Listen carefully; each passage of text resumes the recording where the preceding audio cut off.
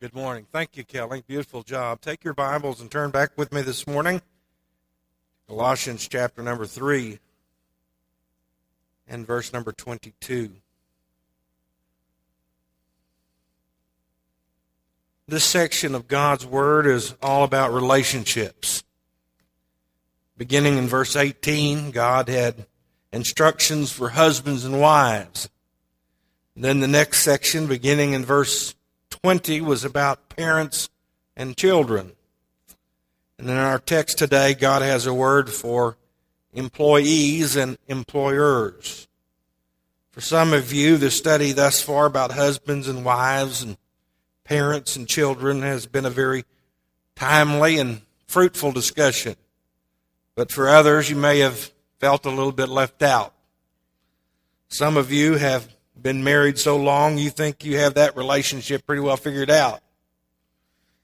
As far as advice about children, for some of you, your children are already grown and raising children of their own.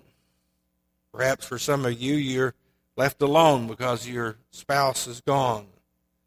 A group of you are not even thinking about marriage at this stage of your life, and you don't even want to entertain the thought of children. Well, the subject that Paul addresses today is one that all of you can relate to.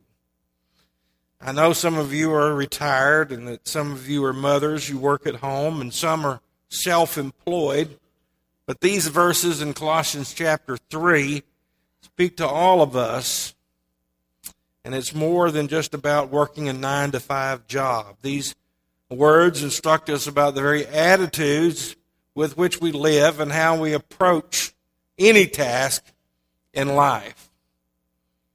At the time that this letter was written, slaves made up about 50% of the population of the Roman Empire. That's right, 1 out of every 2 people was a slave. To put things in perspective, in 1860, the total slave population of the United States was never more than 13% of the population. The Apostle Paul is not condoning slavery, but slavery was a social reality at the time that Paul wrote this letter, and it was a reality that he could neither change nor ignore.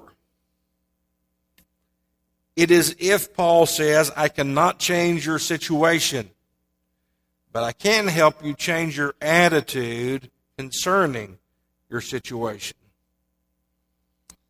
If you read a lot of commentaries, you'll discover that many commentaries, when they get to verse 25 in chapter 3 of the book of Colossians, they pass over those verses with little more than an addendum of a few sentences on the relationship with Christianity and slavery. Because these instructions are addressed to servants or slaves and masters, some see no application to the modern world. Certainly those words had very real application to the relationship of first century slaves and their masters and what was expected when they became Christians. But rather than look at the historical application in the past, I want to see today that there are principles that readily translate into the relationship between workers and employers. We have to admit that employees are not slaves, and employers are not masters in the strictest sense. The word bondservant means slaves, and slaves at that time were considered property, just like a farm implement. They belonged heart and soul to the master. Times have changed. Circumstances have changed. But the underlying principles remain valid for all times. Read with me again, beginning in verse 22. It says, Bondservants, obey in all things your masters according to the flesh, not with eye service, as men pleasers, but in sincerity of heart, fearing God. And whatever you do, do it heartily, as to the Lord, and not to men, knowing that from the Lord you will receive the reward of the inheritance, for you serve the Lord Christ. For he who does wrong will be repaid for what he has done, and there is no partiality. Masters, give your bond servants that which is just and fair, knowing that you also have a master in heaven. In our day, when many think that work is boring and pointless, when they have to deal with abusive bosses who weigh them down with ludicrous and unproductive rules, they tend to live for the weekend. Through the work week, they do as little as possible to get by. But as Christians, we are to have a different work ethic. In an age where workmanship is notoriously poor, where very few have pride in their workmanship, and where dishonesty on the job is rampant, these teachings are very much needed. Now, it needs to be remembered that these instructions from Paul come with a return to Colossae of a runaway slave, Onesimus. Onesimus, the runaway slave of Philemon. Onesimus had become a believer and voluntarily was returning to his master. Paul is naturally concerned that both men, both the servant and the master, handle the problem in the light of being followers of the Lord Jesus Christ. We have two sets of instructions before us this morning.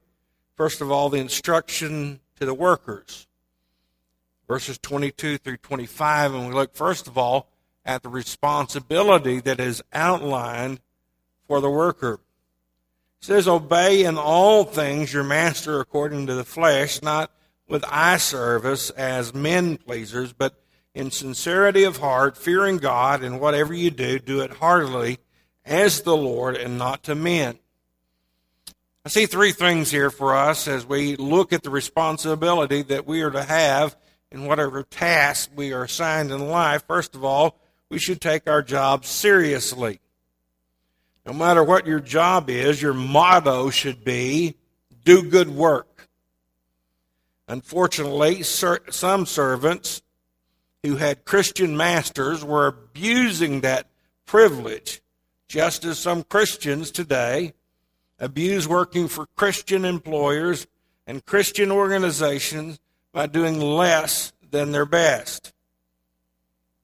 I have to admit that I have even heard of Christians who have ignored their work so that they might witness to their co-workers. They justify their neglect of their duty by saying, but I'm trying to lead someone to the Lord. Friend, we need to understand that you witness best when you do your job. While you may be seeking to reach out to people with the gospel, you may also be alienating the people who have to take up the slack for you not doing your job, and the alienation of the boss who's not getting paid, who is not getting the work that he has paid you to do. You come across as lazy, not faithful. The person who works well is much more credible witness than he or she who does not. Secondly, not only take your job seriously, but work at your job sincerely, not with eye service as men pleasers, but in sincerity of heart, fearing God. Now, what does eye service mean? I think you all really understand what it is. You may not know. It's when you're sitting at work and someone says, quick, get to work, the boss is here. That's eye service. Suddenly, everybody appears to be hard at work, making phone calls, working on the computer, whatever they're supposed to be doing at the time. That's eye service. When you work hard because you know the boss is watching and you slack off when he leaves. It also speaks to performing a job only superficially, that is, going through the motions of service. It also speaks of doing something only to be seen or taken notice of, men-pleasing, in the hopes of advancement. All work is to be done with sincerity of heart. Literally, the word means without a fold. Without a fold. This denotes work that is completely sincere, without any hidden motivations. One must understand that God sees both the attitude and the action. And the third responsibility is to work at your job eagerly. Verse 23. And whatever you do, do it heartily, as to the Lord and not to men. In any position of employment, it is possible to do the job, but to still do it in a cold and perfunctory way. Paul therefore instructs that whatever you do, do it heartily. The Holman Christian Standard Bible translates heartily as enthusiastically. I like that word because the English word enthusiasm comes from two Greek words which mean in God, in theos, in God. The meaning is God in us. The more you are aware of God in you, the more enthusiastic you should be in your work. I think the greatest problem facing many people concerning their work is the discouragement that nobody notices or pays attention to what we do. In the church, we often talk about the need for a servant's heart. But have you ever really thought about what that means to have a servant's heart? A businessman once asked his Bible study group, how can you tell if you have a servant's attitude? The answer, by the way you react when you're treated like one. By the way you react when you're treated like a servant. He says that we are to do our work as to the Lord. You know, when you buy an article of clothing, you buy a new suit, you stick your hand in your pocket, you're liable to find a little piece of paper. And on that paper it says, inspected by, and there's a number. That is the number of the person who has the responsibility for inspecting the quality of the workmanship on that garment. In a spiritual sense, there's a tag attached to every piece of work that you and I do in our lives, which says, inspected by God. William Barclay says it this way, it is the conviction of every Christian worker that what he produces must be good enough to show to God. That's quite a thought. Not only the responsibility, but also the reason in verse 24 and 25. Knowing that from the Lord you will receive the reward of the inheritance, for you serve the Lord Christ, but he who does wrong will be repaid for what he has done, for there is no partiality. Paul says, notice this first word in verse 24, knowing. Based on knowing beyond a shadow of a doubt is what this word means. It emphasizes the lasting nature and the permanence of this knowledge. Based on this knowledge that one serves the Lord in all that he does, Paul says it gives us two reasons why people should serve faithfully. One positive, a reward, and the other negative, a judgment. First of all, he talks about faithful service will receive a reward. You will receive the reward of the inheritance.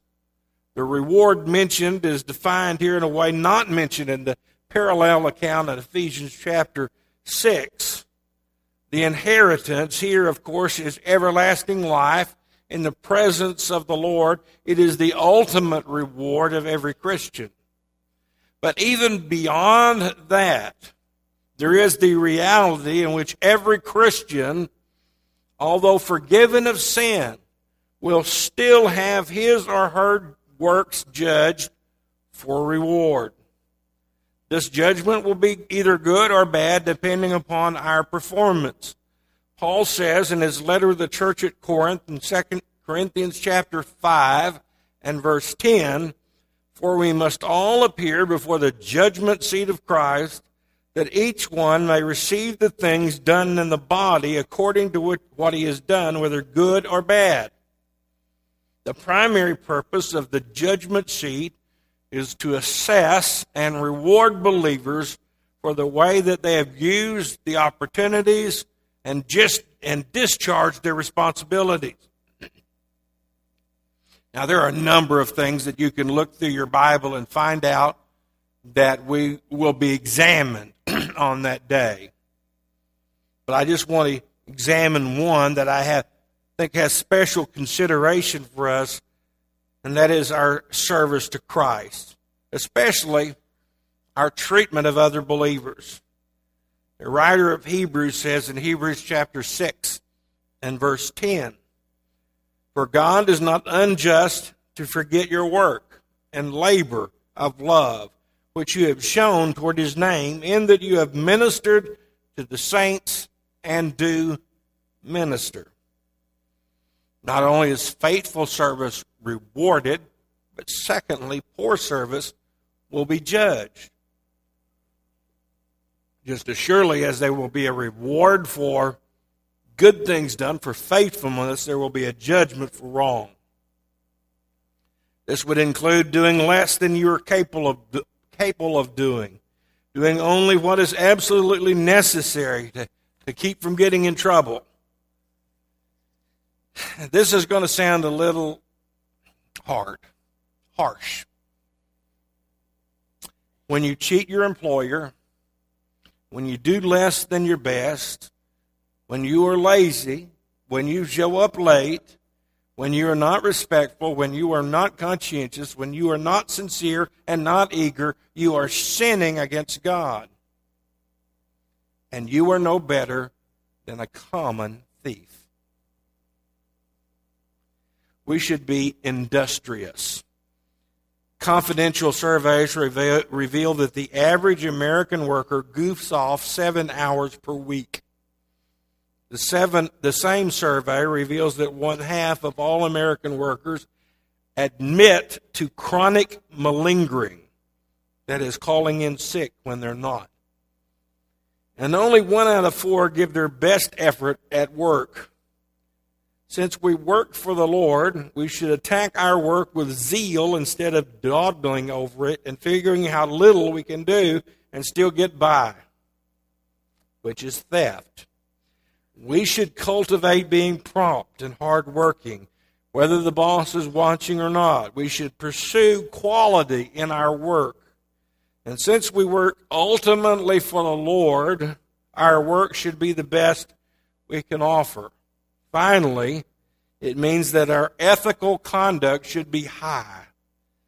Confidential surveys reveal that 1 out of 4 workers compromise their beliefs to get ahead on the job.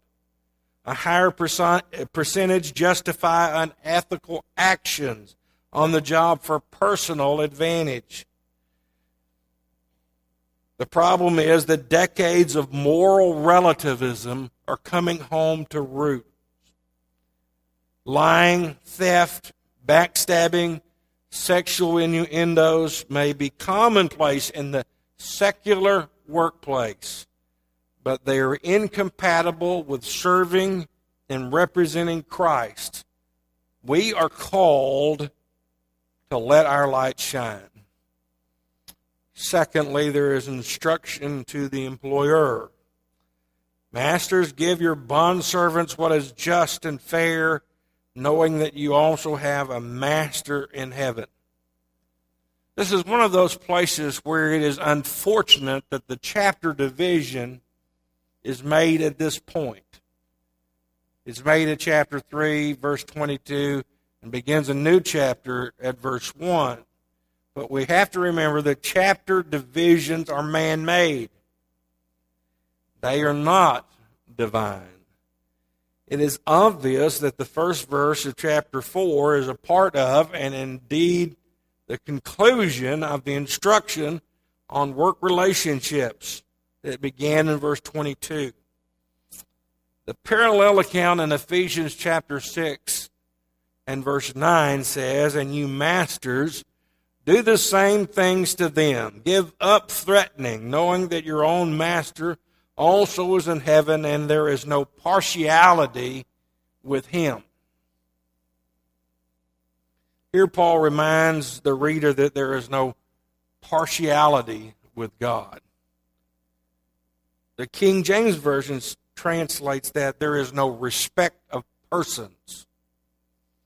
Literally, what it means is receiving one's face. It is a reminder that with God's judgment is made on the inner person, not on the outer appearance. Responsibilities are outlined. Master, give your bondservants what is just and fair. Now, those are two different things because they both have definite articles attached to them. It reads, that which is just and that which is fair.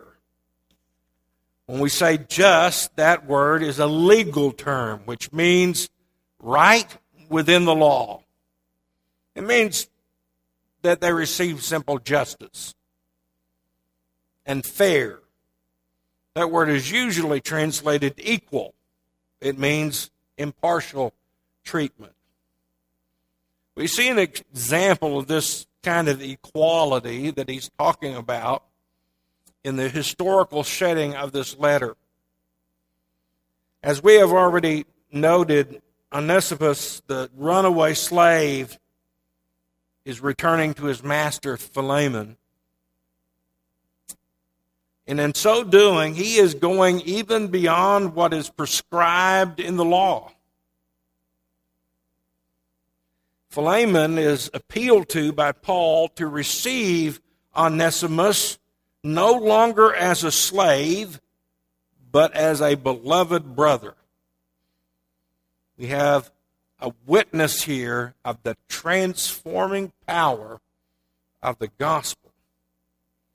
The reason that we're told that the master is to take this form of behavior is, he says, knowing that you also have a master in heaven. Paul reminds us all that no matter what position we hold in life, we have a heavenly master who watches the character and the conduct of all men. It's simply a reminder of the principle of the golden rule. We should treat all men with the same consideration that we would like to receive from our master in heaven. Let me conclude by saying that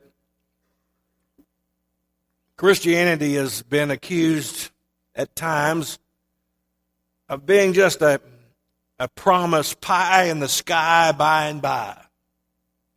It really has very little to do with living every day in a real world.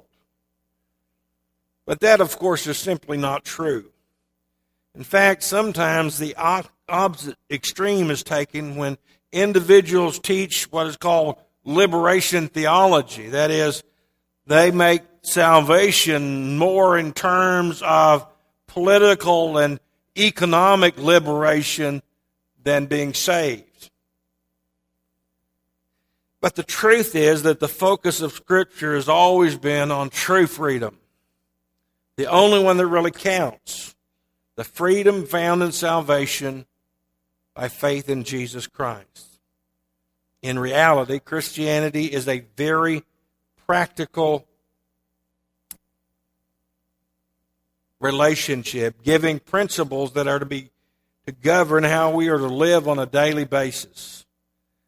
We live in a day and age when we need to reestablish the Judeo-Christian work ethic.